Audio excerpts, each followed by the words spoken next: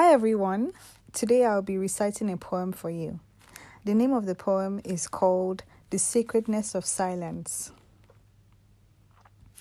Silence speaks volumes. It is the sacredness of speech. Non-verbal communicating might be just what you need. It is medicine. Your words are medicine. When administered correctly, it can bring the right healing. When freely dispersed to those who aren't in need, they don't see the worth because it came as easy as breeze. Masorojo. Masorojo. Wonigboe. Masorojo. Masorojo. Majekon sokpe o mosoro. Silence is sacredness. It is one tool you need. But don't forget to use your voice so they don't catch you bleeding. Silence in one hand, voice in another.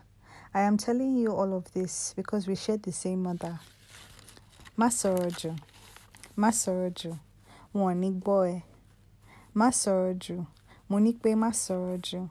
Majekon sokpe o mosoro. Don't ignore boundary violations. Your voice is a sword, but know when to adopt silence and let your stillness strike a chord. Silence is sacredness. Sacredness is silent. Left side voice, right side stillness. Know where to bring health and where to leave illness.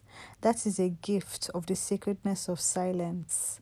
Know how to respond by waiting for a clean read, so you pick up the right sword to convey the message it needs. Silence.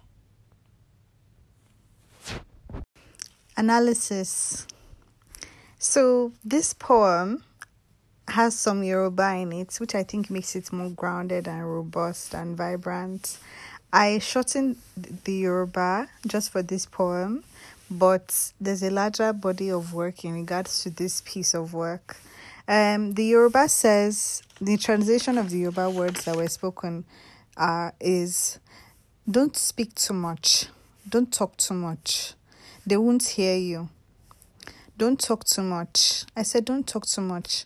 Let them not say that you don't know how to speak. The point of this poem is to appreciate the beauty of silence and the sacredness that comes with it.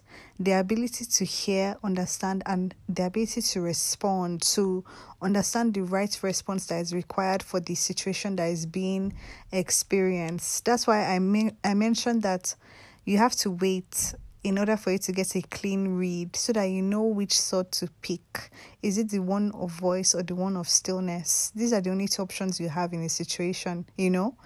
The other set of Yoruba words that I used were lojue. I speak on the importance of using your face to speak.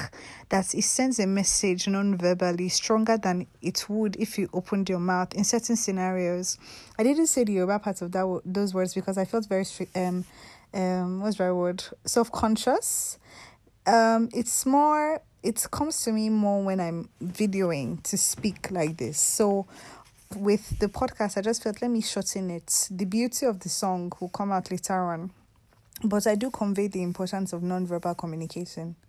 So yes, that's my analysis on this. I don't want to go too into it and tell you what it's about, or even, I think this is a straightforward overview.